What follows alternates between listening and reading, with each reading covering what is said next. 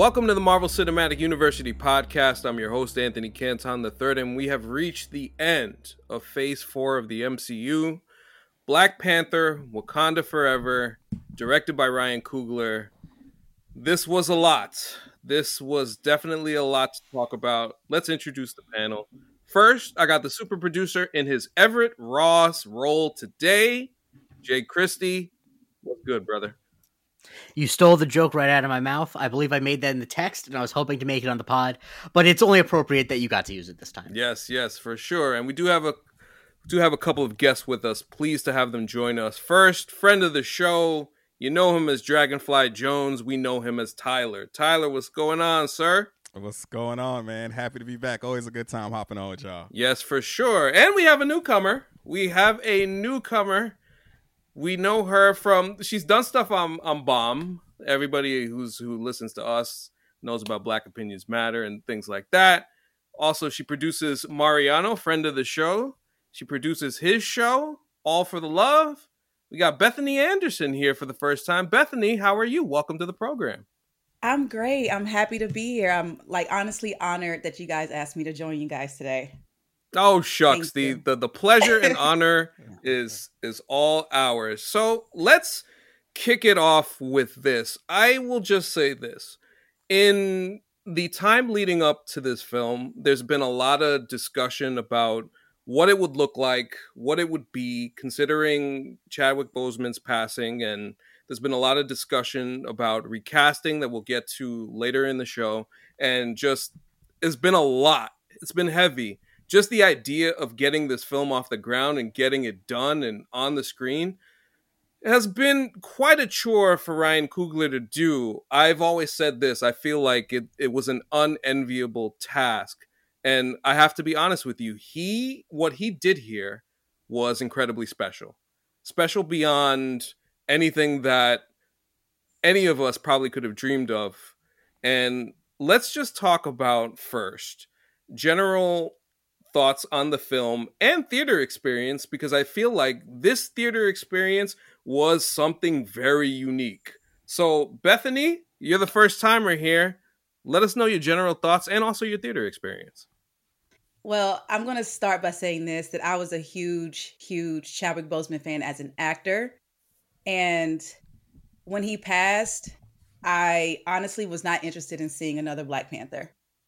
So I avoided every trailer. I didn't want to see any press junkets. I didn't want to see any interviews leading up to it.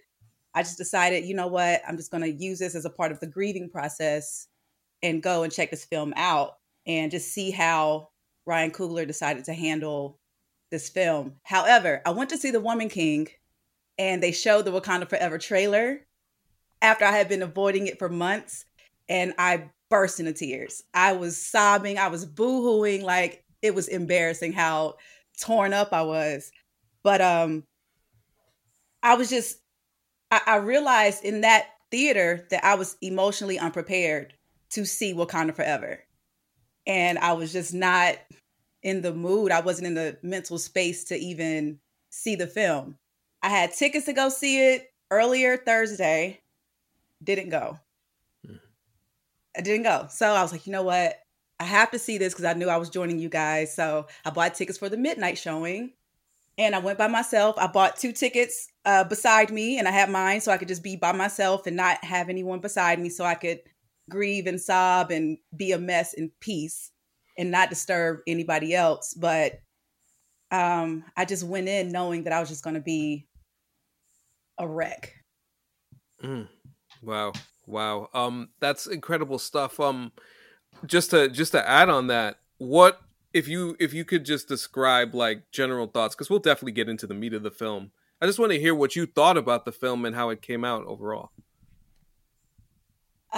General thoughts. So after the movie was done, I enjoyed the experience, like the theater experience. I love the like moment of silence that I feel like Ryan Coogler was able to write perfectly and direct it, where the audience had no choice but to just sit there and take everything in. The theater was just pitch, like it was quiet. Although there was a baby in my theater, but even the baby was like, was silent. But I honestly was watching the movie like this the whole time. Had my hand on my head, my head on my hand, and I was a bit upset with the movie. I wasn't really happy with it. And when it ended, before the first credits rolled, I remember thinking to myself, I don't want to see this again. Interesting. No, we'll dive into this more as we go. Yes. But I want to hear from Tyler. Tyler, how about you? General thoughts and theater experience. Sure. So, first and foremost, we all know that this film was like, a send off for Chadwick. Like, that's the premise, and we all knew that would be the premise from when we first got that unfortunate news that we had lost him, which is why there was a certain part of me that I don't want to say was relieved by the opening scene that addressed us losing Chadwick, but it felt like that was a good move on Coogler's part to acknowledge that we lost Chadwick at the very top of the movie, because like you said, Anthony, Coogler had to carry out an incredibly daunting task with this movie, where I felt like he had to walk an incredibly fine line with this movie, where we have to and should acknowledge and feel the weight of Chadwick's absence, but not in a way that it crushes us or takes the air out of the room during the movie. You know what I mean?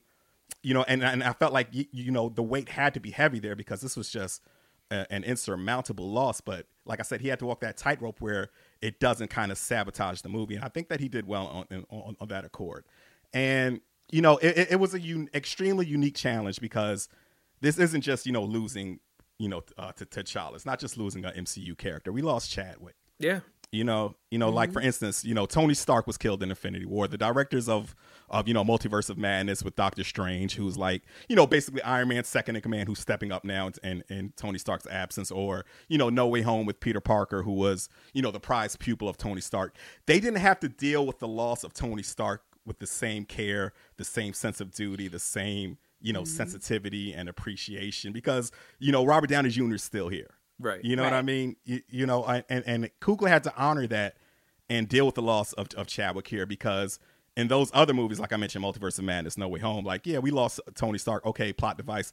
That's the way we further the story here. The show must go on. That's not the case here. We lost Chadwick, man. This wasn't part of the plan, not just in terms of plot development, but just in like, the scope of life period. Chadwick was only 43. He should still be here. Yeah. It was just an incredibly daunting task that Coogler had to deal with. And I think that he handled that with as much care as he could have. And I was, it kind of hit me emotionally in regards to that. And in regards to the movie going experience, my wife and I, we're usually like the matinee goers. We try to avoid the crowds. Like, we're the type who when we want to see a movie, we'll go on like a Wednesday night or like early on a Saturday morning. But with this one, we was like, nah, man, we got to go to like that Friday night one with, what I'm saying? Because it's a different crowd. You know what I'm saying? Just to put it out there, we are Black, and we wanted to be around Black people and take this in, because, we lost a legit Black superhero. Like, that's what Chadwick was to us. Like, there was the running joke that, Chadwick was going to play every Black man in every biopic ever, right?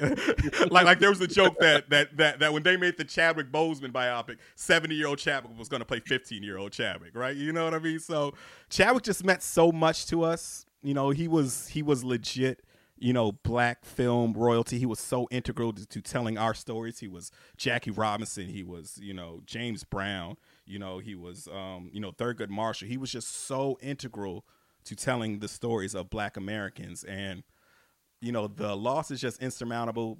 And I felt like Coogler handled it in a very, very classy way there. I couldn't agree with that more. Jake, how about you, sir? So my theater experience was actually kind of, I went on Thursday night at IMAX, and for some reason, when I bought the tickets, Fandango marked the 2 empty wheelchair seats as regular seats. So that's what I quote unquote bought. And when I got to the theater, I told I didn't have seats. So I had to sit in the way front row, which was not great. But thankfully, it was an IMAX theater. So, like, how they have the space between the IMAX. So, like, it wasn't the worst thing in the world. But I can say that I honestly think I started crying probably like 10 seconds into the movie, and I don't think I stopped until the Marvel Studios logo came up. I'm a very easy cry in movies, but I thought that what Tyler was saying about them doing it up top was, I think, what they needed to do. And I think the thing about it, which felt very tasteful is that everyone knows that this is the movie where T'Challa is going to have to die.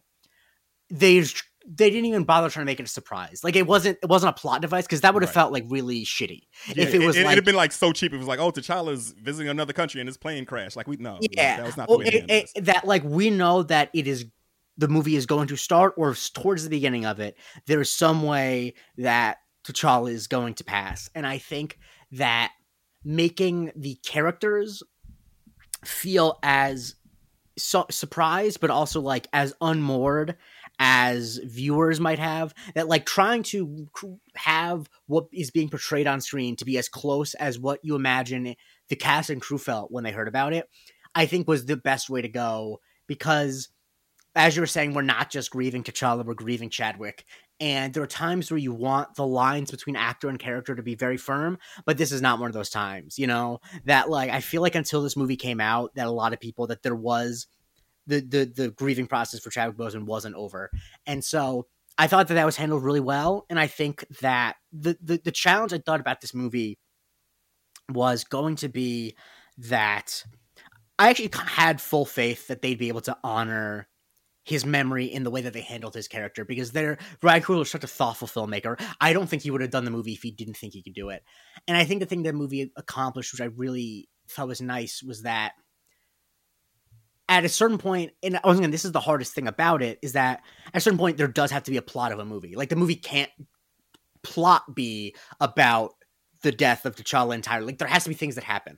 And there's a temptation to just want to make the whole movie about this shock of T'Challa's death, and I think that could be interesting, but that's not a propulsive superhero movie. And I think the thing that I liked is that even when the movie was not about T'Challa's passing and Chadwick's passing, it was imbued in that like, especially the way that Letitia Wright, who really impressed me, it felt like in every scene she was carrying that weight.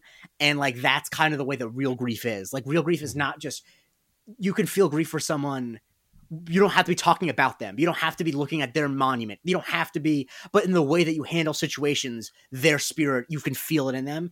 And I thought that like, even though they had the funeral up top, T'Challa's passing and Chadwick passing was in every frame of the movie. And I thought that was really special. I really thoroughly enjoyed it. And I don't really know how I rank it overall, because it's such an emotional movie that like, it's hard to really, only seeing it once, it's hard to think about it in the grand scheme of things. But like, my thought about it was this, you know what?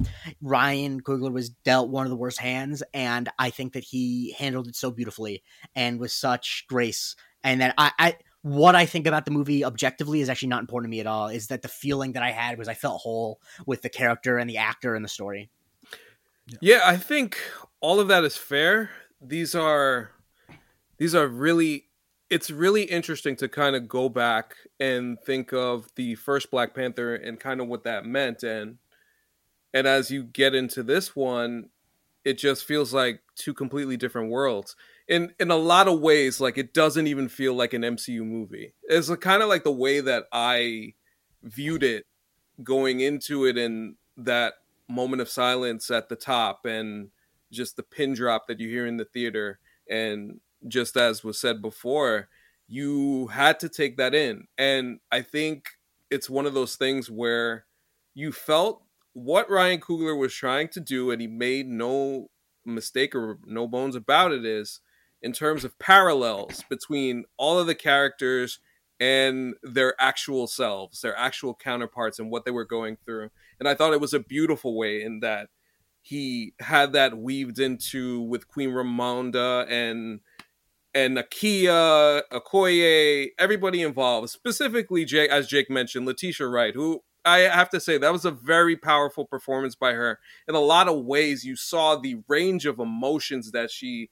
displayed, from anger to frustration to just sadness, and the sitting in silence of it all that we got at the end of it was just a lot of powerful stuff. It's one of those things where I think Jake said it. You can't really rank this movie and think about it that way, because it just is just different. It's just different. And the night before I went to see the movie, I listened to the Black Panther podcast, and Ta-Nehisi Coates spoke to Ryan Coogler on it. And I would recommend everybody just listen to that if you get a chance, because the way that Ryan talks about how this came to be, where he had written the sequel to Black Panther, everything was set up. He had a wonderful story to where to take T'Challa and where the story was going.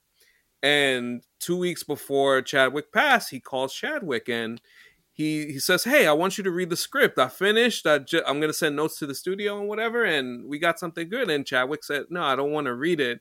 And Ryan, in reflecting on that, just felt that, in like looking back on it, that Chadwick was tired, and it felt like one of those things. But he, you don't pay attention to that stuff at the time, and it brings me back to the beginning of the movie with Shuri, as she's so focused on trying to save her brother and not paying attention to the fact that spending time with him, realizing that his time is short, was such a powerful message on so many levels. Because truth be told, like in the past year, I lost both my grandmothers, and there was one instance where I hadn't spoken to one of them in a while, and it's not one of those things like it was just like bad blood or anything like that. It was just time passed, you're busy with life, stuff like that happens. Like it does. You don't realize that you don't do it, and then when you go to see them, you can't speak to them because that's it. It's done. So when I see Shuri, when I see Letitia Wright and what she did at the beginning of that film, no, that thing broke me, man. It really did. Like, it really, really just took me to a place of what the human element is with this film. And I think that's what a lot of people necessarily don't get. And I think it's a lot of the recasting T'Challa scenario that has taken a very weird turn on the internet, where I just feel like people don't have the emotional intelligence and just have a heavy level of narcissism when they think about the character and what it specifically means to them and their wants and their needs, and not looking at what these people, from director to cast, what these people just lost. What we all lost, as Tyler said earlier. So when I think about this movie, incredibly powerful. Is it at times too long? Sure. Sometimes there's some stretches where I would say that there's a little too much movie in it. But I think the overall message that Ryan Coogler wanted to deliver is, hey, we lost this person. This is what he meant to us. And that was the most important thing that he wanted to get across in this movie, and do it with such care and such good taste and with just love from everybody involved, that you can't help but feel empathy for them. And as a fan, the reminder that, like, Chadwick Boseman's absence in this movie was felt. And I don't mean that as a denigration to anybody who worked on that movie and put that thing together. His absence was felt, and they wanted us to know that. Yeah. And I think they did a wonderful job in doing that. And I think you can just quickly, as I go through the theater experience, it was kind of the similar thing. The beginning of the movie and the end of the movie had the same pin drop that you could not silence. Yeah. And I think it was very effective. It was incredibly effective. So I don't know when I'll see this movie again. I feel like I will, but it's a very heavy movie. But there are a lot of character performances that I want to go through, because there were a lot of incredibly strong performances. And I want to start with who I felt carried the first act of this movie pretty strongly, and that was Angela Bassett's Queen Ramonda. Tyler, I'll start with you here.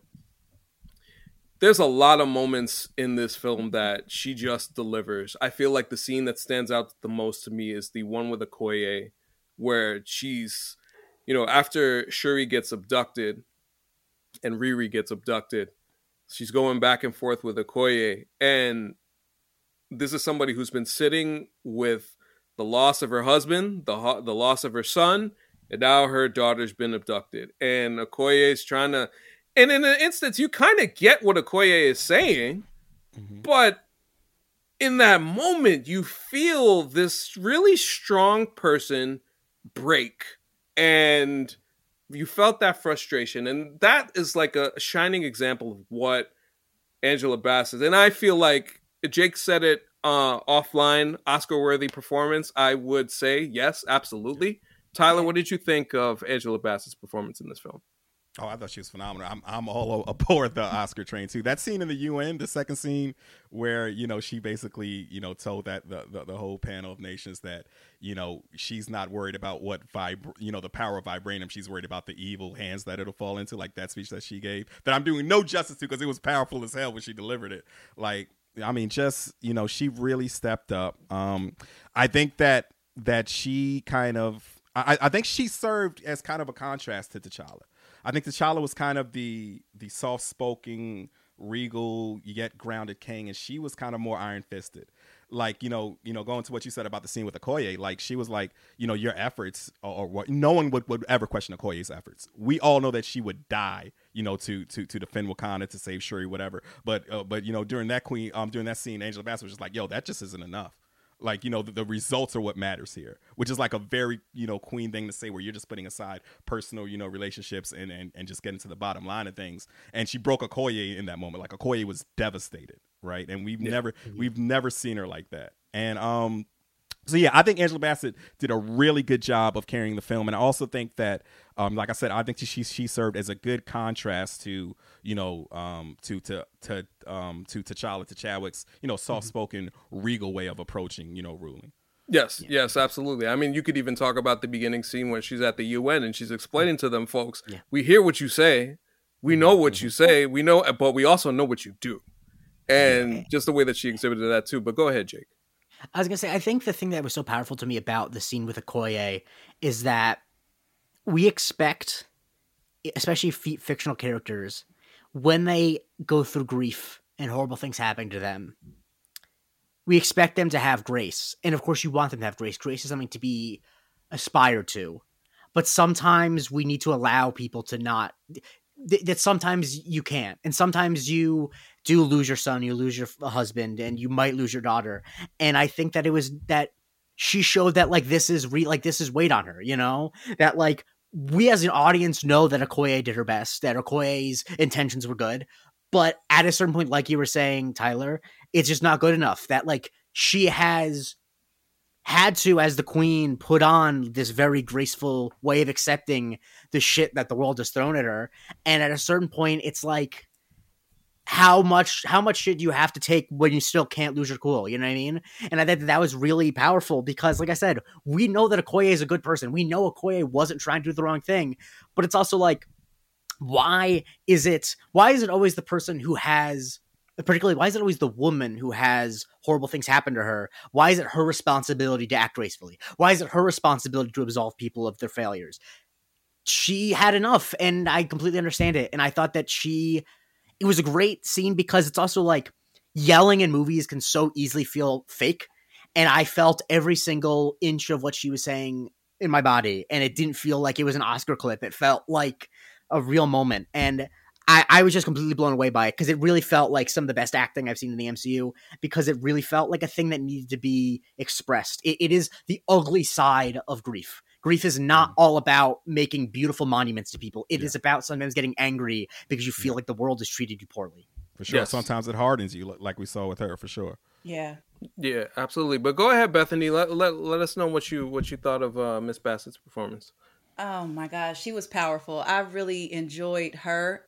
She was my favorite part of the film. She was it for me. She kept me tuned in every time her face was on the screen. Every time I could hear her voice, it made me sit up a little bit taller.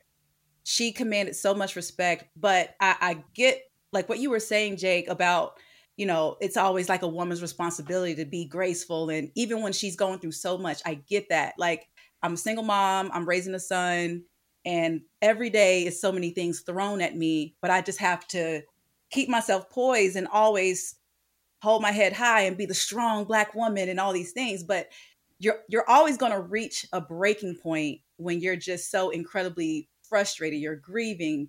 You're not understanding what's happening. Even when someone is like begging and trying to explain with Okoye, she's trying to say, like, I did my best. You don't understand what I was up against. But it's like at the end of the day, it's my responsibility. I am the queen, and now shit is falling apart. Like, and you have to answer for that. Sorry, I have to strip you of your title and your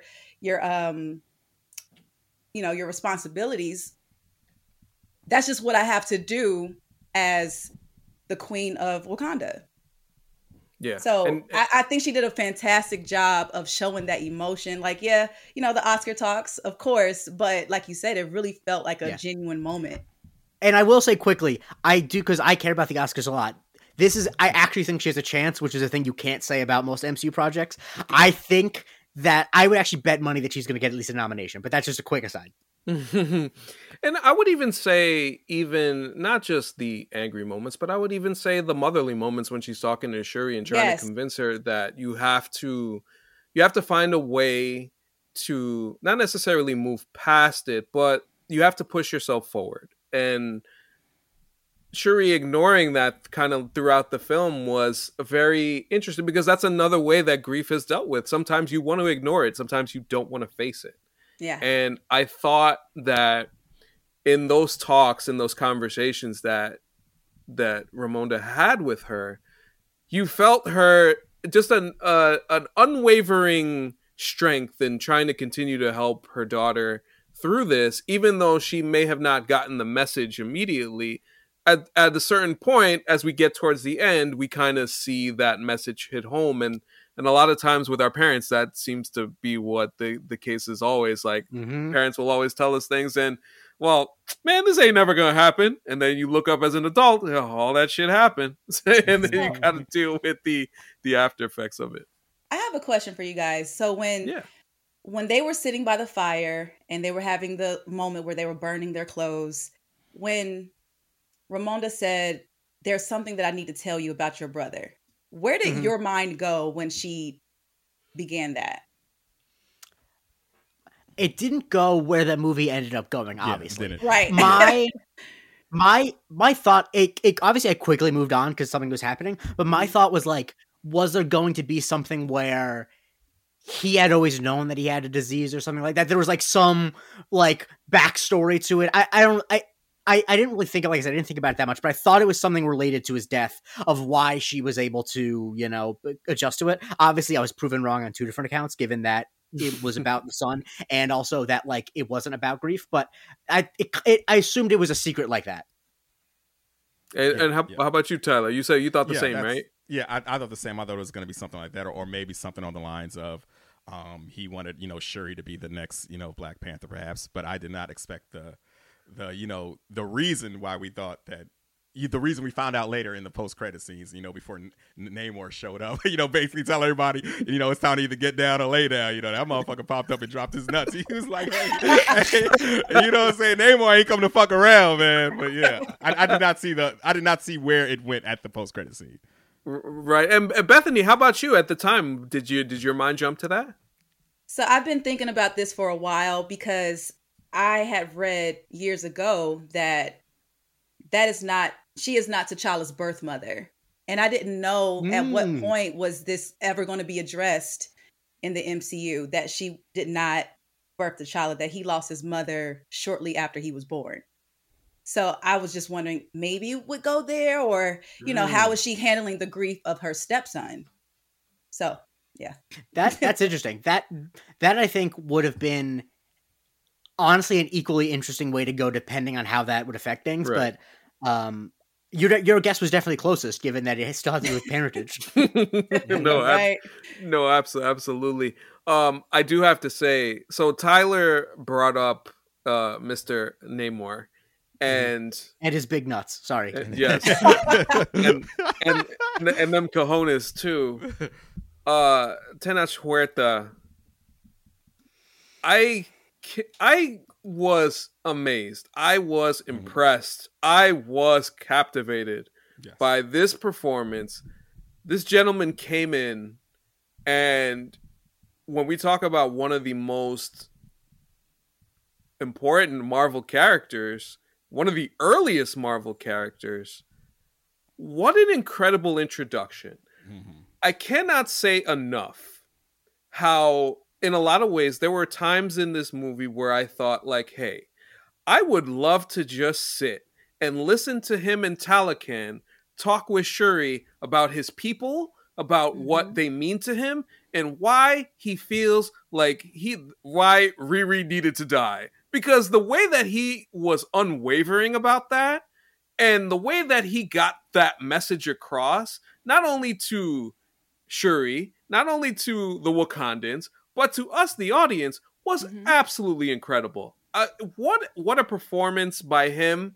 I feel like in a lot of ways that the baton was passed in this film. Ramonda took Act 1, Namor took Act 2, and then it went to Shuri for Act 3. So Tyler, you talked about the nuts dropping. Talk a little bit about Namor and what you thought of him overall. I thought it was I'm all on board with everything you said. I think it was an all-time MCU debut. And I think it's the MCU doing again with taking like a C-lister and making him a superstar, because like as a kid who was in the comics, Namor was, he was just an ancillary character, right? Like I didn't really know much about Namor except he got into it with the Avengers sometimes, and he was always trying to bone Sue Storm. Like that was the extent of my Namor knowledge, right? I was not a Namor diehard, but he stole the show in this movie for me. That young man is a star. I want all the Namor. I want a movie. I want like a whole franchise, a trilogy. I want a Disney Plus series. Like he was just phenomenal in this role. He was a phenomenal character.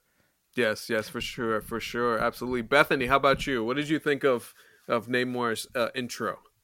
I loved it, and with us not having Chadwick in this film, the thing that I liked about Chadwick as T'Challa was that his voice is very melodic. It was soft, but very stern and masculine. And I felt the same way about Namor. Like he just had a very beautiful way of speaking, but was very matter of fact. And it's like he could talk you into anything, or probably talk you out of some things too. Like it was a really dope introduction. And to, how he explained, like just matter of fact, like, yeah, this is who I am and this is where I came from and this is how I became who I am. It didn't seem like he had any sadness behind his story. He's like, I know who I am, and this is what I need, and this is how you're going to help me get it. Oh, man. It just perfect stuff. How about you, Jake? I know you love the performance. Yeah. Get into it. If you saw this movie and someone asked you which one of these main actors was never really a movie star in any movie before in English language, no one in the million years would ever pick Tenoch Huerta, because I'm obsessed with actors and movie stars, and there are a lot of great actors who are not good movie stars. It is very hard for someone to make it to being 41 years old, as Tenoch Huerta is, before Hollywood realizes they're a movie star. Obviously, it's because he is not white, but still, it is crazy that he has not been headlining movies for the past decade and a half, because he just has a presence where you are like, because I think so much with these movies, the actor is as important as any of the writing, because you just either believe that someone is like a super powerful person or you don't. And you believe that he is the god leader of his people. And I really liked the thing too I liked about it is that there's some, consternation about how Namor in the comics is portrayed as, vaguely East Asian generally. And I liked how rather than try to retrofit what was obviously a racist thing back in the day, and try to make it modernize it, they're like, okay, let's actually just find a talented actor from a underrepresented ethnic group, because being Native American in Mexico, Native Mexican, I believe he's of Mayan descent, to find a really talented actor and then build the culture around that. In the same way that with Wakanda, so much of Wakanda is built around John Connie, who speaks Xhosa. He was the original, he played T'Chaka, and so they did that similarly, where they're like, okay, rather than try to make Namor's culture from the comics, screw that, that's retrograde, it's based on old stereotypes, let's build it from the ground up and base it on a real backstory that it actually makes sense. Like, okay, these are Mayan people that, and all those specific details, in the same way that Black Panther felt so interesting and rich because they pulled so many details from real culture. Like, I think that I just find that movies are so much more interesting when you see things that are not normally on screen. And yeah, you might see Mayans occasionally in flashback scenes of movies, but we don't see what the lived reality of those cultures are. We don't see them as protagonists. We don't see them. And so just by putting that culture in a big movie and actually being true to it, as far as I can tell, obviously if people have issues with it, I don't know. But from what I've seen, people seem to really like it. It just adds so much more texture to the movie. And I think that I really hope that big studio movies use this going forward to be like, hey, your movie will be 20% more interesting if you really are culturally authentic to the characters you put in it.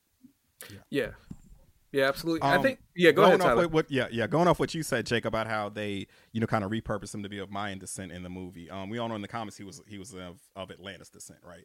A fantasy land. None of us know. You can make Atlantis be whatever you want to be, but I think that it was a good plot device here because I think that a foundational element of the Black Panther storyline is the ills of white colonization. Mm-hmm. Right. Yeah. And Wakanda is a nation that shielded themselves from that, undercover. And we know the history of the Mayans. We know that they were subjected to it, that they fell victim to it. They were eradicated by it. So I think that they, I think it was a good move plot wise because then you had Namor who was on the side of, I have been the victim of imperialism. Imperialism is coming for you now, Wakanda, now that, the world is aware of you. He's like, and they flash back to when he killed, the conquistadors and set that whole plantation free. So Namor is someone who believes in proactively acting with violence to get rid of imperialism, while Wakanda is a nation that believes in being on the defense, right? So that's where the heads were butting there. So I thought that I think it was good to kind of, even though of course it's a comic movie, he's a 600-year-old god now, but I think it was good to root it in reality of, the way that, Mayans and indigenous, Central and South American people were kind of eradicated by colonization here. Namor was like, fuck around and find out. Imagine seeing a kid flying and you're like, you see a kid come out of the water, he's with blue people, and then he starts flying and you're like, this surely isn't going to end with me dying, bleeding on the floor. And it's like, well, you fucked around, you found out. And that's the thing, like he warned them, hey, this is what it's going to be if you mess with us. And he damn sure came back and acted on those words. And I think there's nothing more powerful than somebody who follows through on their threats. Because I just think of what is it? Mission Impossible 3 and Philip Seymour Hoffman's character. Can I do it? Can I do it? Go ahead. Do you have a wife? I'm gonna find her and I'm gonna hurt her. Okay, there you go. but yeah, it's just. It was just incredible to see that, and I think them adapting the Wakandan and Atlantis, in this case, Talokan conflict, was really, really interesting. And as Tyler alluded to, seeing those differences between the two nations and what that could potentially be in the future, not only with this movie, was just really interesting stuff. And I also say this selfishly. I say, man, when Ryan Coogler originally wrote the sequel, he was going to pit T'Challa and this dude against each other, and that would have been something incredibly special. So I understand. I understand, like, he thought that he had the perfect thing. So, man, it's like when you think about when you get somebody and you know that you have a star and he comes through and just absolutely just knocks it out the park like he does here. And including that you have this heartbreaking scene where Ramonda dies in towards the end of the second act, and Namor just shows up and he says, "Mourn you're dead, take a week, we're gonna do this again." It's just like, oh wow, this dude means business in a way that I can't wait to see what they have in store for him. And also, shout out to him for knowing how to take an L. Because sometimes and I always say this, in life, sometimes you just have to take the L. And even he knew, he yielded at the end. And this is what I talk about, the parallels, because Coogler, not only the parallels between characters and their human counterparts, but also the parallels of Shuri and T'Challa throughout the films. T'Challa dealing with vengeance in Civil War, wanting to go after Bucky and finding out that it was Zemo and then deciding not to kill him. And Shuri dealing with the same thing as well with Namor, and Namor yielding like M'Baku yielded in the original Black Panther when T'Challa fought him for the throne. So it's little stuff like that I appreciate when it comes to the writing, just little notes like that. But Namor was an incredibly awesome character. So let's get to Shuri here, because I feel like for Letitia Wright, there's been a lot of stuff just generally on the internet about her while this movie was filming, about the anti-vax stuff. It was a lot of different conversations about her generally that people's like, she can't be the Black Panther. She can't be the Black Panther at all. Now, obviously in the books, Shuri does become the Black Panther for a time. So this kind of fits through there. But as we talked about earlier, Letitia Wright's performance in this was incredibly strong. I thought, just a simple note, and then I'll get to you guys. When she meets with Killmonger in the ancestral plane, they have that conversation, they go back and forth, and she doesn't want to admit that she wanted him there because she wanted that vengeance. But she was also hurt by the fact that she did not see her family in any instance there, as she was looking for her brother, looking for her mother, looking for her father, did not see any of them. So she comes out of the ancestral plane. The way that she delivers that frustration, I thought that was just an incredible bit of acting, and I can only imagine what that frustration was like, where you don't realize that somebody in your life that you really care about and was really important to you is all of a sudden gone out of nowhere. You don't even get to say goodbye and anything like that. This cast and her in this instance, what she was able to do with that and carrying that over and walking that line of vengeance was truly, truly extraordinary stuff, I thought. And Bethany, I'll start with you. What did you think of Letitia Wright? Some of the things that she was able to accomplish in this movie from a performance standpoint. You know, we were introduced to Shuri as like the comedic relief. She was funny. She was smart. She could do anything. You know what I mean? And to see her seemingly powerless for the majority of the movie was really different for me. And I think that's probably part of the reason why I didn't enjoy the movie as much as I thought that I would. Because, you know, she had something really witty to say. And I felt like the jokes really weren't landing when her and Okoye were going back and forth. I was just kind of like, something's different about this. I couldn't put my finger on it, but I'm like, she's just grieving. But Letitia did an incredible job showing that emotion and the frustration and the different stages of grief that you go through, especially where she was just trying to pretend like it didn't even happen. Mm-hmm. But her showing that frustration after taking the heart-shaped herb and coming back from having this conversation with Killmonger, I was like, okay, now it's showtime. Like, I know she's about to go out here and kick ass, but at the same time, she still has that thing that T'Challa has, where it's like, I don't want to kill anyone unless I absolutely have to. It's like the last resort. So seeing her and Namor go, you know, up against each other like that, I was like, man, I know she can't kill this man. We can't have the movie end like this. And I think that she did a fantastic job. But, you know, even with everything that was going on, you know, behind the scenes and the whole anti-vax stuff, I know that it affects people's view on her. And I'm gonna be real, it kind of made me feel some kind of way as I'm watching, like she's really about to be Black Panther. Shit. Yeah. You weren't the only one. A lot of people were like this. She had to bring it. She had to bring it. Yeah. To convince people, like, okay, I see why, you know, she was cast as this, and she had to deliver. Yes. And Jake, how about you? She really impressed me because I mean, she just frankly hasn't done a ton of work. Generally just acting. I mean, she obviously was in Black Panther, but she was mostly doing comic relief stuff. I really haven't seen her show this range before, and she really did bringing in spades. The thing that I really appreciated about the scene we were talking about with after it goes on the ancestral plane is that it's not just that she is upset that she didn't see her family.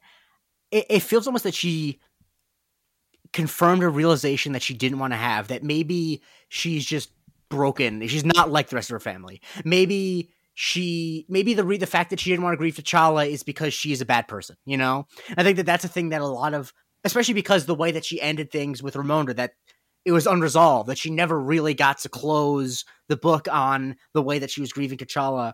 And so, like, her stealing Killmonger, it wasn't just like, oh, I can't believe I didn't see my family. It's like, well, I guess I have to get vengeance because much like my cousin, I'm broken.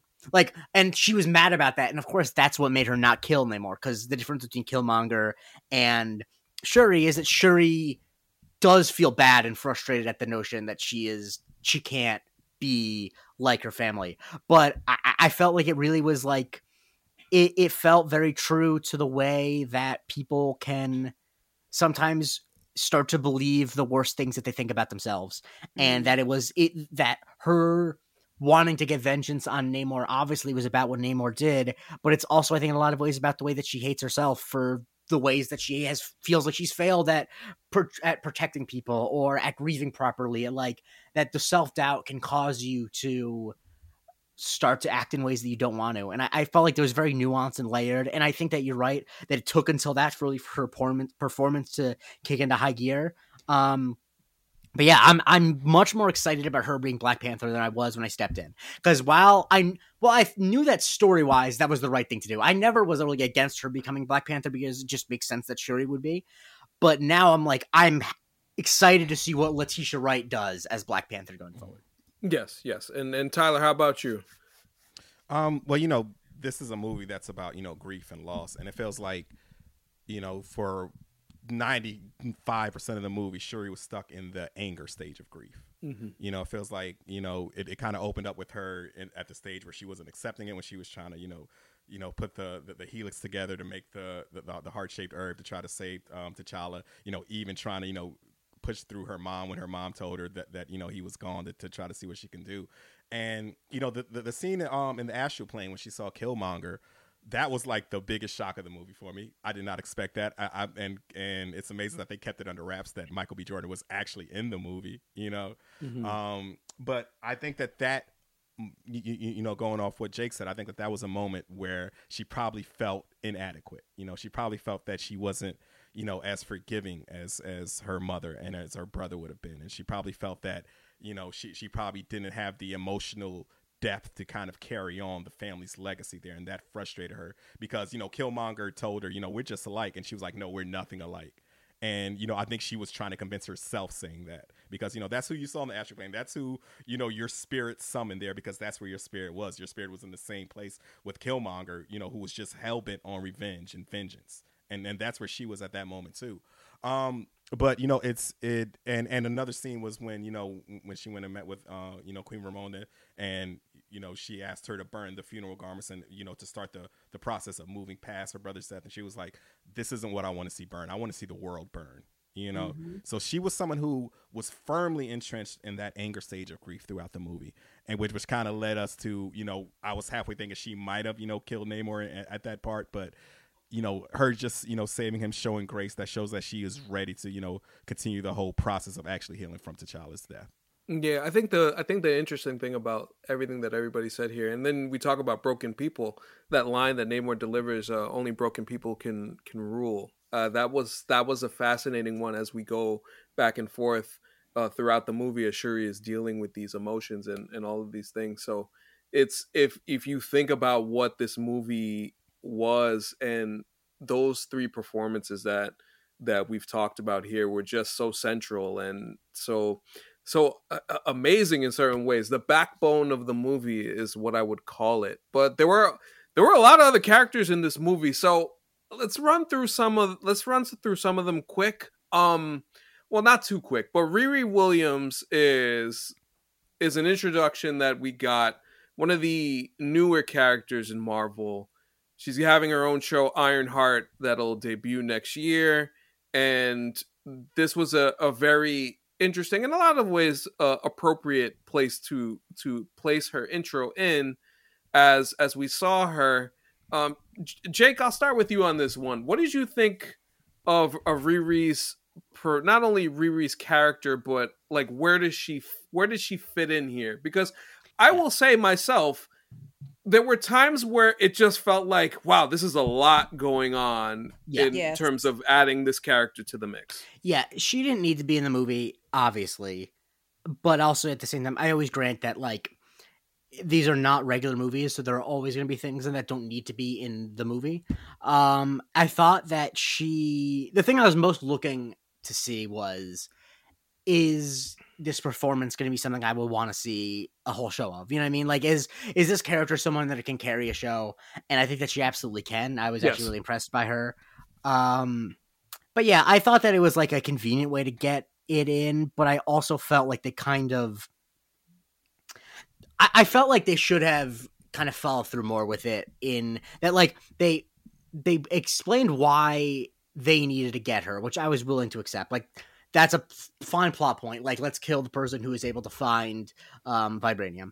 But when they eventually just dropped it, when she stopped mattering in Namor's plan, I felt like was kind of like, okay, I'm happy she's here because she's a fun character, but she kind of lost any of her narrative propulsion, you know, about 30 minutes into her being a character.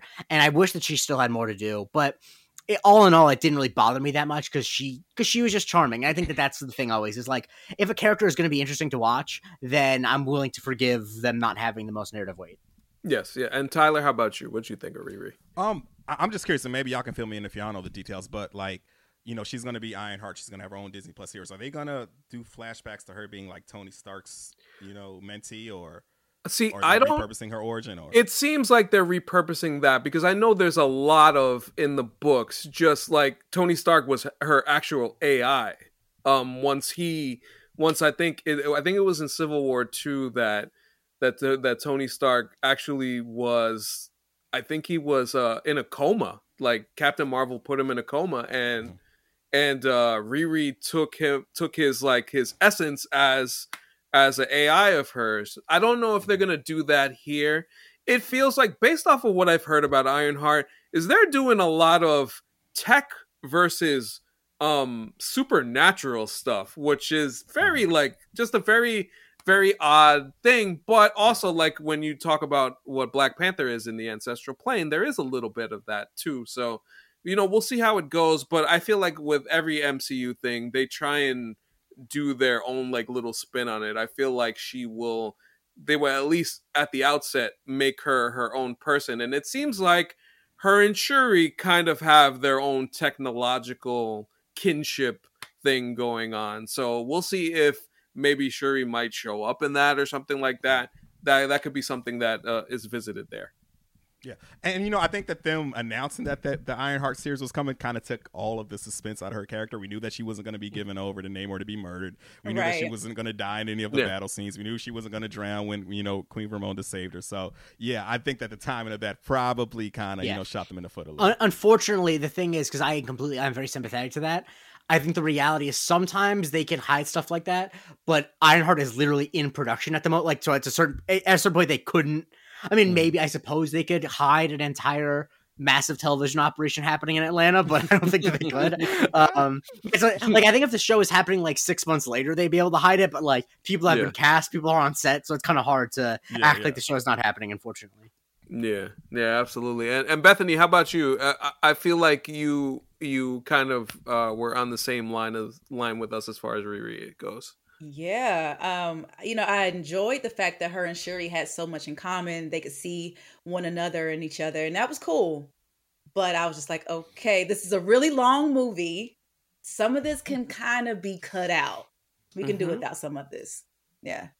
Speaking of things that you can cut out, I will have to say, one of the things that I was most interested in from a storyline perspective, in MCU-wise, not just this movie, was I kind of knew that Val was going to be in this. So to see what her story is and how it progresses, and from a government standpoint, the stuff with Ross was an interesting tidbit that they were ex-lovers or whatever. In this movie, I will have to say that I did not need to see Val in this. I think that this was shoehorned. That's like the one thing that I feel pretty confident in saying. And I don't think it's a really hot take. I think we did not need to see that. And in a lot of ways, like, I think just to keep that connective tissue, that's kind of why Ross was in there, just using him as the liaison and stuff like that. Because in a lot of ways, when you go into their scenes, it just feels like you're taken out of this really intense, emotional movie and kind of put into this MCU-ification portion of it, which I will have to say I don't think that we needed here. Jake, tell me if I'm wrong about this or not. Well, one, you don't consider the fact that I need representation. No, I'm kidding. That's a bad. It's a mixed company. We're a mixed company. I can't. If it was just you and I, anyway. No. No, that was for sure. I think that was for sure or not, y'all. They just dropped Elaine from Seinfeld in the middle of Black You understand? You know what I'm saying? Like, goddamn, what the fuck? As a white guy who grew up in the 2000s, when they randomly cut to a Red Hot Chili Peppers needle drop, I'm like, am I watching the same movie? What is this?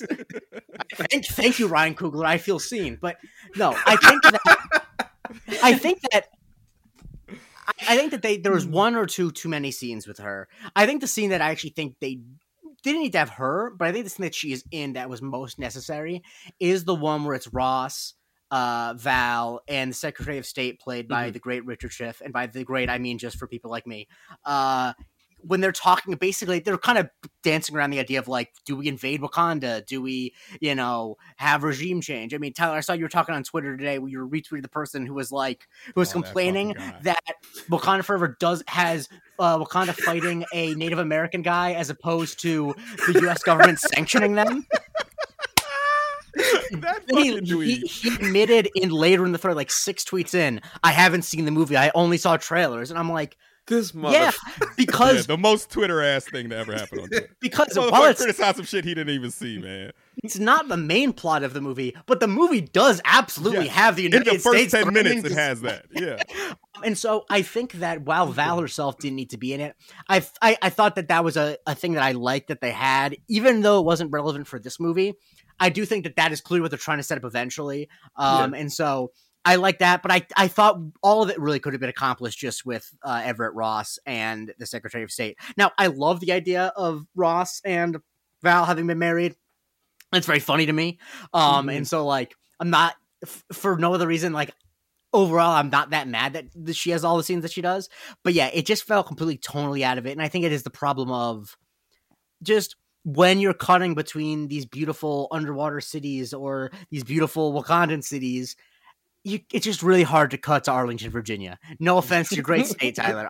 But I don't fuck with Arlington either. But yeah, I completely understand. Those are tonally, it doesn't work.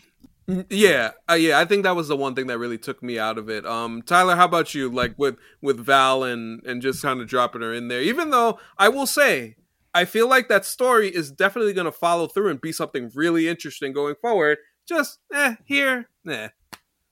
Yeah, like what you said earlier, Anthony, about how, kind of the appeal of the first Black Panther movie was that, it felt like it could have been a standalone movie. It didn't feel like you needed to see all, 22 Marvel movies before to see where everything was. And I'm sure that was by design with Ryan Coogler. He knew that he was going to get, people who weren't even comic book fans coming out there to see, Black representation.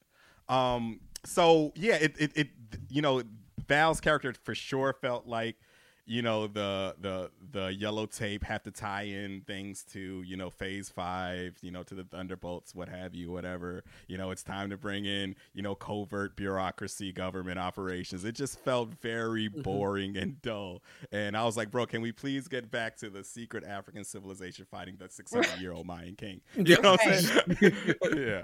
No, absolutely. And Bethany, how about you? Do you feel like you're on board with us on this? Yeah, so that's why I was just so frustrated watching this film, where I was just like, come on, like, why do we need this right now? Like, of course we start the film, we're grieving, and they're trying to add little elements in to, kind of make us forget, that we're like sad and we're mourning Chadwick. Mm-hmm. But yeah, it was unnecessary. Yeah, it was one of those things that it definitely felt like notes from the studio. Like, hey, can you just add this here? And can you just add this here? Like, I know you're trying to do this thing, and it's already, I mean, listen, 2 hours and 41 minutes. Whoo, boy, that's pretty long enough on itself. Fortunately, like, I think, like, overall what they were able to accomplish here was pretty good.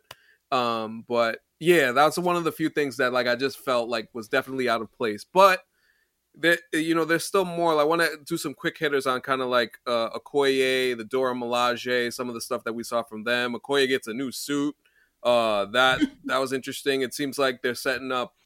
At least I know, and that's been kind of publicized, is that Ryan Coogler is going to be working on some Wakandan series or special presentations on Disney Plus that will get into more of the world of Wakanda. And I'm going to guess we're going to see Okoye, considering that she got a new suit. We may get something similarly akin to the Midnight Angels. I mean, that's what they call it in the movie. So I'm assuming, right. I'm assuming that's what they'll probably. Yeah, I'm assuming that's what they'll call it. And then, storyline wise, where you tie in Val and the government and these other nations going after vibranium and stuff like that, seems like kind of like an easy road to follow as they kind of set that up. But just some of the other characters here, I think a very underrated comedic relief, Winston Dukes, M'Baku, and kind of played the older brother to Shuri in this movie, and I thought he did a really good job. You could name any character like out of these people that we didn't get to see do as much from the first film. Bethany, I'll start with you. Was there a supporting character whose arc who was a little bit smaller that you enjoyed here? Well, I'm gonna say the opposite. I did not enjoy M'Baku. Okay. Like, I really wish that we had like a black man in this film that was just like that guy. Like T'Challa's presence was like, it was missing. We were missing him terribly. Yeah. So maybe we could have had M'Baku really like step into his, into his shit and really be that guy instead of being the comedic relief and getting his ass handed to him, which he made a business decision, Bethany. He made a business decision. Once he took that punch, he was just like, oh, nope. He was like, I'm not doing that. Okay, you know what? And I get it, but I just really wish that we had a man come in other than Killmonger to be like, hey, this is what we need to do, instead of kind of like yielding in a way. I think that was the scene when Shuri came down in the Black Panther suit and M'Baku, challenged her to see if she really had the power of the Panther, right? Like, I thought that was a scene that showed kind of the evolution of M'Baku, where, he saw that she was legit, she was the new Black Panther, and he just, yielded to her, celebrated her, and was like, this is our new leader now. Like, M'Baku in Black Panther, the first one would have wanted to fight her, on the waterfall for that title. You know what I mean? Yeah. So I feel like we saw a bit of evolution with M'Baku. I thought he was entertaining. I can understand you saying that, we didn't have the regal presence of Chadwick that was missing in this. I completely understand that, but I definitely enjoyed M'Baku for sure. The thing I observed about Winston Duke watching it is that no matter what someone thinks about his performance, he is one of the best actors in Hollywood right now of doing this sound. Like, if there's he's a great actor. He's just incredible at it, and I think that I think you're right generally, Bethany, about that presence being lacked, but I actually think that that is not M'Baku as a character. Like, I actually don't think he has that in him. And while I could have seen him be a little more serious, I actually don't think. And I think the thing that the scene Tyler's talking about, I think the thing that reveals is, I think he knows it. I think he knows that he is not really. He's not that guy. But yeah, he was fun. He looked great. Really making the salt and pepper and the beard work really well. AC, I know you felt seen. Shout out to Winston Duke, man. That was a pretty good performance, man. Yeah, I think, Jake, you make a good point there, because I think it's one of those things where he is a secondary character, so you're not going to necessarily see him jump out there. Especially, we've already seen him take an ass whooping from T'Challa prior, and stuff like that. So, I mean, when you talk about Namor, when they talk about he is strong as the Hulk, I was just like, oh boy, you ain't no way you touching that dude. It's a magical, it's like a club with vibranium, but he's still just got a club. It's gonna be a problem. Oh man, but yeah, so yeah, that was fun. I actually thought that Michaela Coel was gonna do a little bit more as Anika. It seems like they just wanted to bring her in here so then we can have her do more later, which often happens in these films. We just want an intro and stuff like that. I feel like that was something else that we didn't get a lot of. I think we got us. I think Okoye. I will say this about Okoye. That's that scene, the fight scene that she has with the Tuma on the bridge was pretty damn tough. That was fun. That was a good ass fight scene. Let me tell you, because you felt when she got hit and she hit the floor. I was like, "Woo, boy." Bro, the part where he stuck the spear in the concrete, then pulled her into it, the whole fucking theater went crazy, dog. Oh, man. I was like, God damn. And I think that stuck out because I will say, if I had criticisms of this movie, then number one is I think that the action is, especially the last fight, is kind of lacking. Not the last fight between Namor and Shuri, but I think the big action scenes are a little muddy in a way that the original Black Panther wasn't. And I thought that scene in particular with Okoye was really visceral, and I really enjoyed it. Like in contrast to the final scene on the boat, which kind of just felt like pretty generic MCU in a way I was a little bit disappointed with. But I like when they had the one-on-one scenes, it still felt, especially because I think the weapons they use, like the spear, is actually just like a perfect weapon cinematically because it just, there's so many different uses and it's big, it's impactful, etc., etc. That's what she said. Yeah. Oh, I love it. I love it. Yeah, I think from an action standpoint, I can see why Letitia Wright got badly injured when she was filming this, because that car accident, let me tell you, boy, that looked like it was rough. So I had heard that she needed to take a couple of months before being able to come back and shoot. I mean, damn, they ain't got a stunt double for that? I mean, yo, that shit was crazy.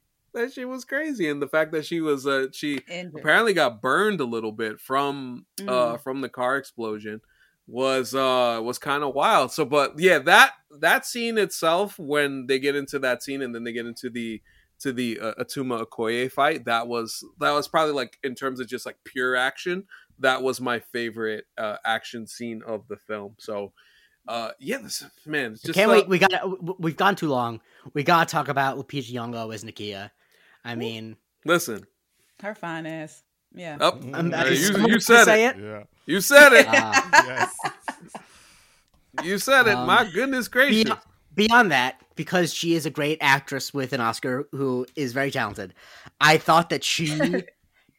I was really curious to see what she was going to do in this movie, because one of my criticisms of the original Black Panther is how unclear the relationship between T'Challa and Nakia is. Like, they don't really have a lot of intimacy in a way, and it's kind of, you understand that there's a history, but I would have liked to see more of it. And because we don't end up getting to see that because of Chadwick's passing, I was curious how they're going to play it. Like, how much was she going to be grieving? How much was that?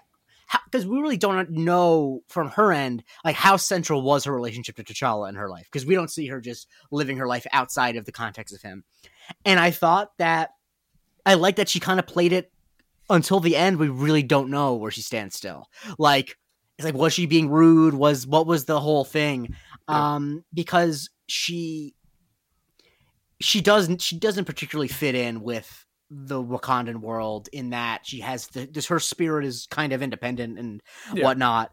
But like, it also, she still clearly is racked with the grief. And once again, we understand why after the post-credit scene. But I also think that she just is like she's just like such a steady hand. Like, Lupita, someone you just call in, it's like, do you need this scene to have gravitas? The check will be delivered to you. You know what I mean? Like, and I'm really glad that she's still in these, and I hope that she kind of, keeps having a big role, especially as, characters keep getting taken off the board, that like, because I think that I really like what she's doing. And now that we have this whole layer with, Toussaint, that she feels even more integral to the movie. Yes, I couldn't agree with that part more. Do either of you guys, Tyler, Bethany, do you have any thoughts on Nakia besides her looking amazing as per usual? Yeah, you asked a few minutes ago, like, a favorite, background character that we had, and Lupita's ass might have been my favorite background character. Bro, boy. Oh my God. Like, look, Lupita always had a little bubble, but she got the yams for real now. Like, I was taken aback. I was like, this is a new development here, but we'll take on a couple of the because I've seen Lupita on IG a couple of times, and then you got to do a double take. It's like, wait a minute, what? How did that thing get there? What? So, do you guys not remember Lupita at the Met Gala long ago? She had on this beautiful green dress, and you just see like three male actors. They're just watching her from afar, like, damn. Yeah. Like, yes, she has been that girl all these years. But what I really hypnotizingly beautiful. What I really, for sure. Yeah, what I really like though is that Nakia is always just minding her business. She's always summoned. Everyone has to come to her and say, "Hey, we need you," and she's just kind of like, "Well, shit, like I'm busy doing this. Like, is it necessary? Is it really necessary?" But I like that about Nakia's character. It's like she's off doing what she's supposed to do, what she's called to do, and everyone is kind of like, "Hey, we need you real quick." Yeah. No, absolutely. Just when you think about what this cast accomplished here, it's just incredible to think about. I can't imagine having to go through something like that and be able to deliver some of the performances that we saw in this movie. We cannot talk about this movie without talking about the end and the not only Shuri going to Haiti, seeing Nakia, and then that last scene before the Rihanna's song plays of her and them going through the memories of Chadwick and T'Challa.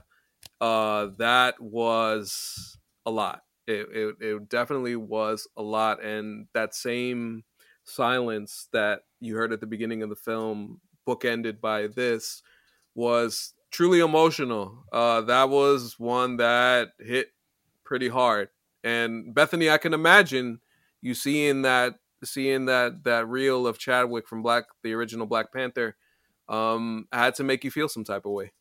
Oh my gosh, I was emotionally exhausted. I couldn't take any more, and I knew they were going to show some like B-roll, something, but just when it hit. And I knew like the film is coming to an end. I was like, fuck, like this is like everyone is sobbing. Everyone is crying. You just hear all the sniffles and people blowing their nose. Like it was it was a mess. And everyone in the theater just having this moment of just falling apart and it being okay. Like everyone understands, like everyone in this theater is grieving, whether you were a fan of Chadwick before Black Panther or whatever. Everyone felt the weight of that moment and just seeing his pleasant face. Like he's just so regal and kind. Yeah. And, it just it also validated Shuri. Like she made the right decision. She did what her brother would have done in that situation.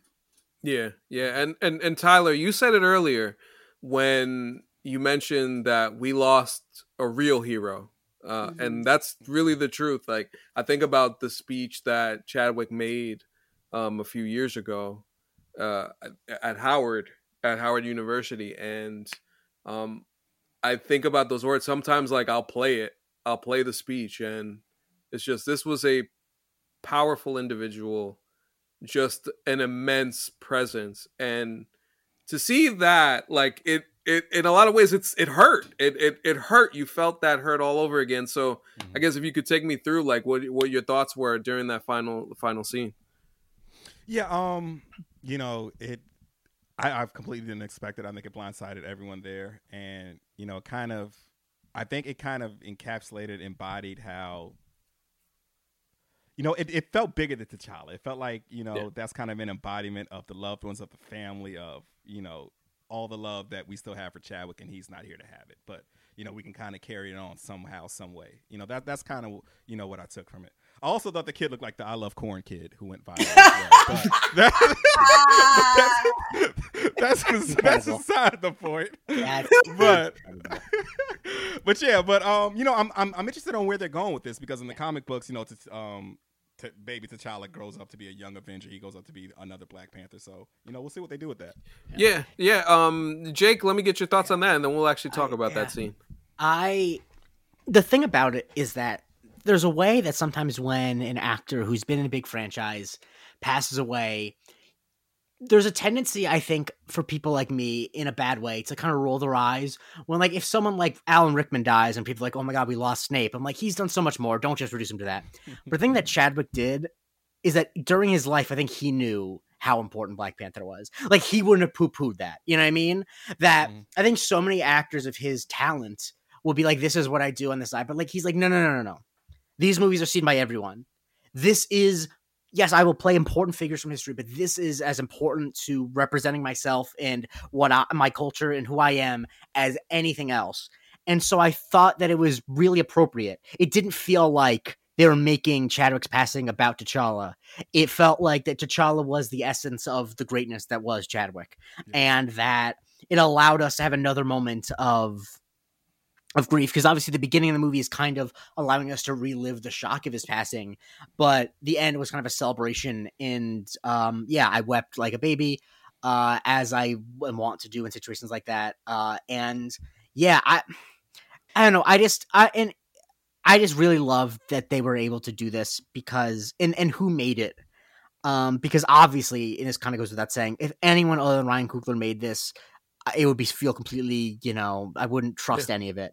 But like, they were just putting what they felt on the screen, and they felt that this was the best way to honor him, and I agree, because they felt that way and they would know best. And yeah. So there's something that I want to say. So sure. Back in November 2019, I had the pleasure to meet Chadwick.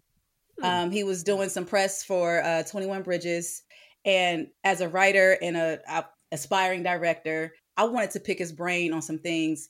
There was a lot of Q&A things going on, but just seeing him in person, which a lot of people may not know this, but when he walks into a room, you can literally feel it. Like, he really felt like T'Challa in the flesh. He enters a room and everyone is affected. And so I remember, he had done Ma Rainey's Black Bottom, and a lot of BTS photos had come about, and he was very slim. So meeting him maybe 2 months after he wrapped that movie, seeing him in person, I was like, oh, looks like he's putting on like some weight. He's going to get back into Black Panther shape. And I was able to have a quick conversation with him. And the thing about what Chadwick brought to the character of T'Challa, he handled it with so much care. He was very intentional about what he wanted the audience to see and take from T'Challa. He made sure he had an African accent, that he didn't have any other, Wakanda was Wakanda. It wasn't, captured or, ran or ruled by another country or nation. So he wanted to be as authentic as possible. And he really rode so hard to make sure that T'Challa was who he was. But in person, in real life, in waking life, and walking life, that's exactly who he was as well. So it was like seeing Chadwick in that scene, I just couldn't separate the two. It's like Chadwick is T'Challa. And I had a friend who said he compared T'Challa and Chadwick as like Black Jesus. It was just a really cool comparison there. Because, that's why people are like, we don't want to recast him, because this is him. This is all we know. We can't see anything else other than Chadwick Boseman as T'Challa. No, I'm glad you said that part of it, because I even think back to the Black Panther, the original one's press run, and some of the interviews that Chadwick did, particularly the one that he did with Sway, when he breaks down talking about like a kid with cancer. It's like he just wants to make it to see that movie. And then knowing in retrospect that Chadwick was sick, and then Ryan Coogler talks about this in the podcast that I mentioned earlier, is that when I met him, he was sick. This man, throughout this entire time, had an illness, and he was filming these movies, doing incredible work, truly great art, and he was giving it his all. And we never knew. None of us ever knew. Nobody knew. He had his circle. He kept it tight, and that was his choice. And and that was it. And I respect that. And most of us do. And I think just from like an emotional standpoint, when you think about Chadwick Boseman and who he was, this was as good of a tribute as you can have to him. And to see him that final time in that run of Sharice's Memories was it was very emotional. It was very difficult. But as the credits play and Rihanna's song, it was interesting, because I waited to listen to the soundtrack after I saw the movie. And if you listen to the soundtrack, you feel the movie more as you listen and go through some of the songs. But yeah, Rihanna's song plays. It's like you're sitting there thinking about what we just witnessed, and then you get the scene where we find out that T'Challa has a son. And my first thought, I'll throw it to everybody in a second. My first thought was, when you see that, just a rush of emotion, a smile came to my face, and immediately everybody started clapping, which was a really cool moment. And when I saw that, it reminded me of, this is why they chose not to recast. And this is why Ryan Coogler always talked about, that Chadwick talked about, hey, we're going to try and push this forward. What kind of way can we push this forward? And Ryan thought about it and said this was the way to do it. And honestly, it was the best way to do it. Yes. I could not care less about that recast T'Challa movement. I will say, like, I have kind of held that in for a little bit in just terms of seeing it, because just the level of unbelievable pigheadedness from a lot of people about not recognizing what this person meant to not just us as fans, but to the people that he worked with and to the people that he was with in his life. And that's why they put that together. And it made that scene matter so much more than anything that I could have ever imagined. So, Bethany, I'll actually start with you on this one. So when you see this scene play out, what comes to mind? What were your feelings on it? I fell apart. I melted. He was so adorable, but I was like, okay, finally, now I see how we're going to continue to move on with the Black Panther franchise, because here's this adorable little boy, Prince T'Challa, and sitting there with his family, and already starting to bond with his auntie. And like, it was just such a beautiful moment. After sitting through the movie upset for 2 hours and 40 minutes, it finally made sense to me. But at the same time, I was still like, this was such an emotional ride, an emotional roller coaster. I don't know if I can watch this again. Like, I want to take my son, but I think I'm going to delegate that to someone else to take my son to see this movie, because I'm still kind of processing, I'm grieving. But I need my son to see that end credit for sure, because it was such a beautiful and touching moment that Black Panther will continue through Prince T'Challa. Yes. The symbolism of renewal. And honestly, in a lot of ways, that's what Phase 4 of the MCU has been. A lot of renewal and moving forward from the characters that we knew before and what defined that era. And can I ask you guys a question? Yeah, sure, by all means. So he's 6 years old when we meet him. So is this taking into consideration the blip that happens? Great question. I think that since obviously T'Challa blips away, if he was 6, I think in order for it to work, I think Prince T'Challa would have had to have been blipped away.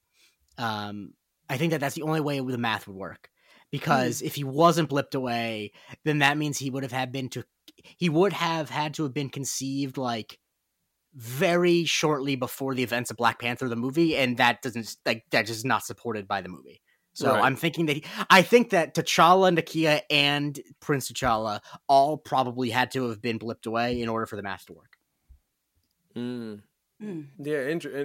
Yeah, that's interesting. And where does that leave us going forward is something that will be interesting, but continue to get thoughts on it. Tyler, how about you? When you saw that scene, what were your feelings on it?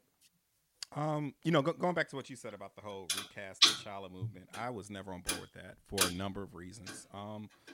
For one, Chadwick is just so singular. He's a one of one. There was none before him. We'll never see another one after him. Like we discussed, he was real life Black film royalty to us. I think that it would have been unfair to whoever you recast as T'Challa, because I think the whole time I'd have been like, bro, you're not Chadwick. It's not your fault. You know what I mean? It's not your fault. You're not Chadwick, but you're not. And another thing is that I don't want to say fortunately, but coincidentally, it just so happens that you know, getting a new Black Panther is something that is canon, right? Black Panther isn't a single person; it's a distinction. Right. You know what I mean? And they kept it canon. You know, they transferred the distinction of Black Panther over to Shuri, so that worked there. But you know, going back to what you said about the whole, you know, the B-roll at the end where they kind of, you know, paid homage to Chadwick again, that you know, kind of made me a bit emotional. Something I've always kind of, you know, taken comfort in when I get a bit down about how Chadwick isn't here is that I feel like Chadwick was someone who we gave him his flowers while he was here. Yes, absolutely. You know, I think Chadwick knew how much he meant to us. I think he especially knew how much he meant to Black youth. You know, with Black Panther, with the representation. One of the fondest memories that I lean on whenever I'm like feeling sad that Chadwick isn't here is I remember All-Star Weekend.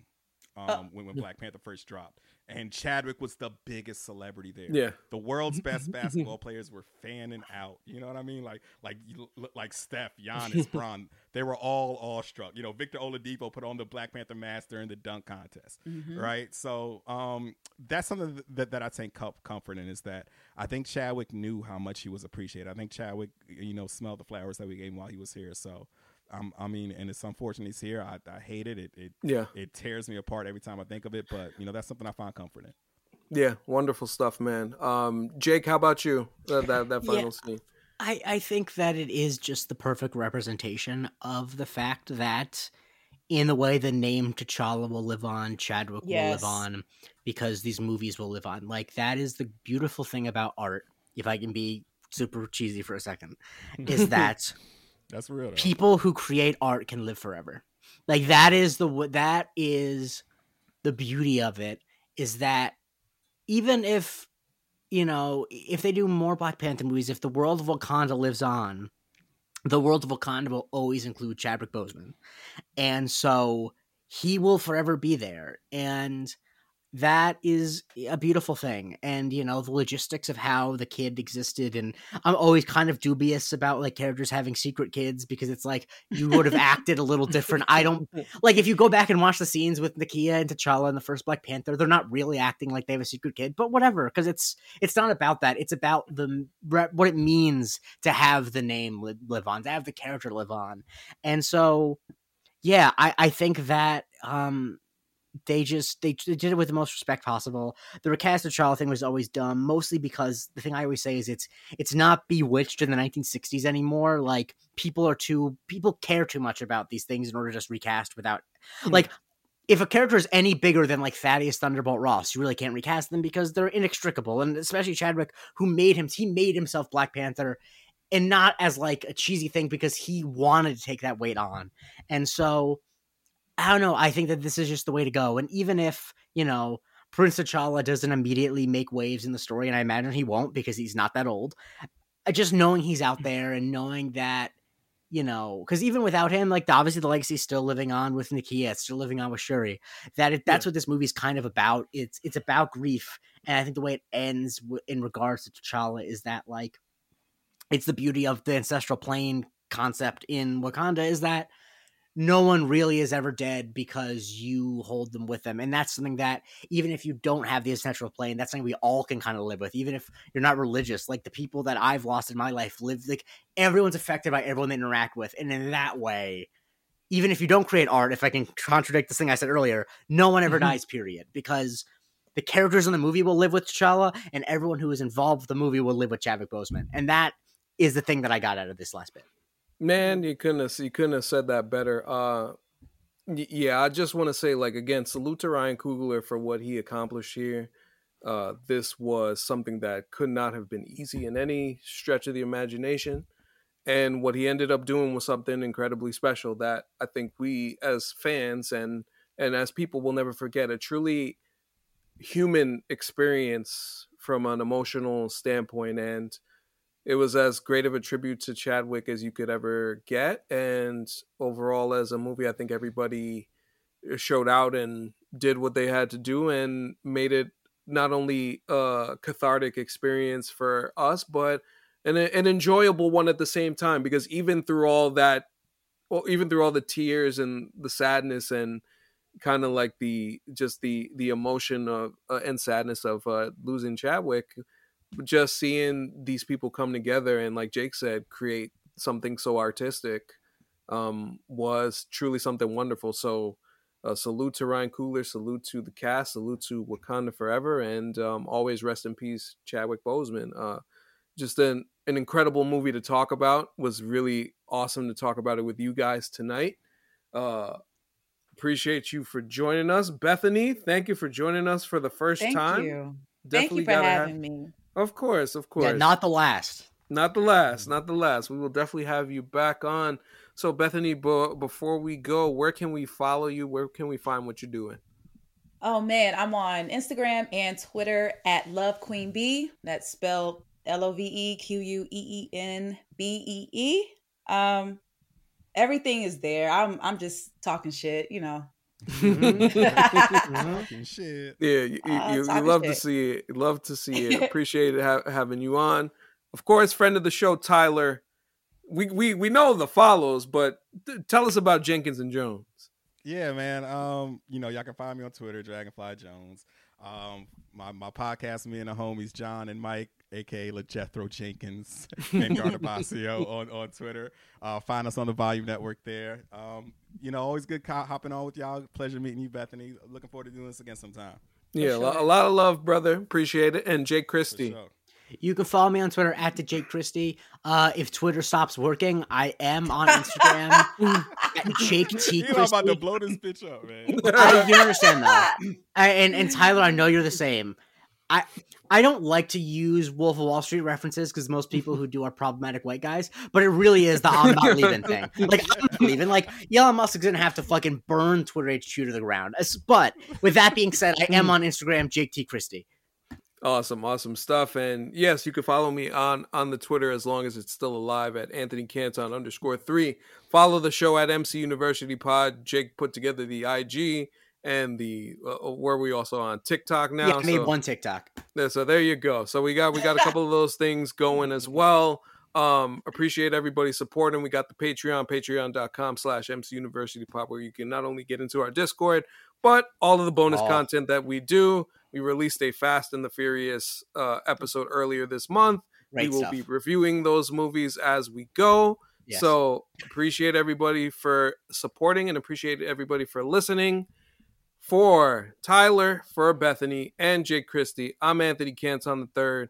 This has been Marvel Cinematic University. We will talk to you next time. Wakanda forever.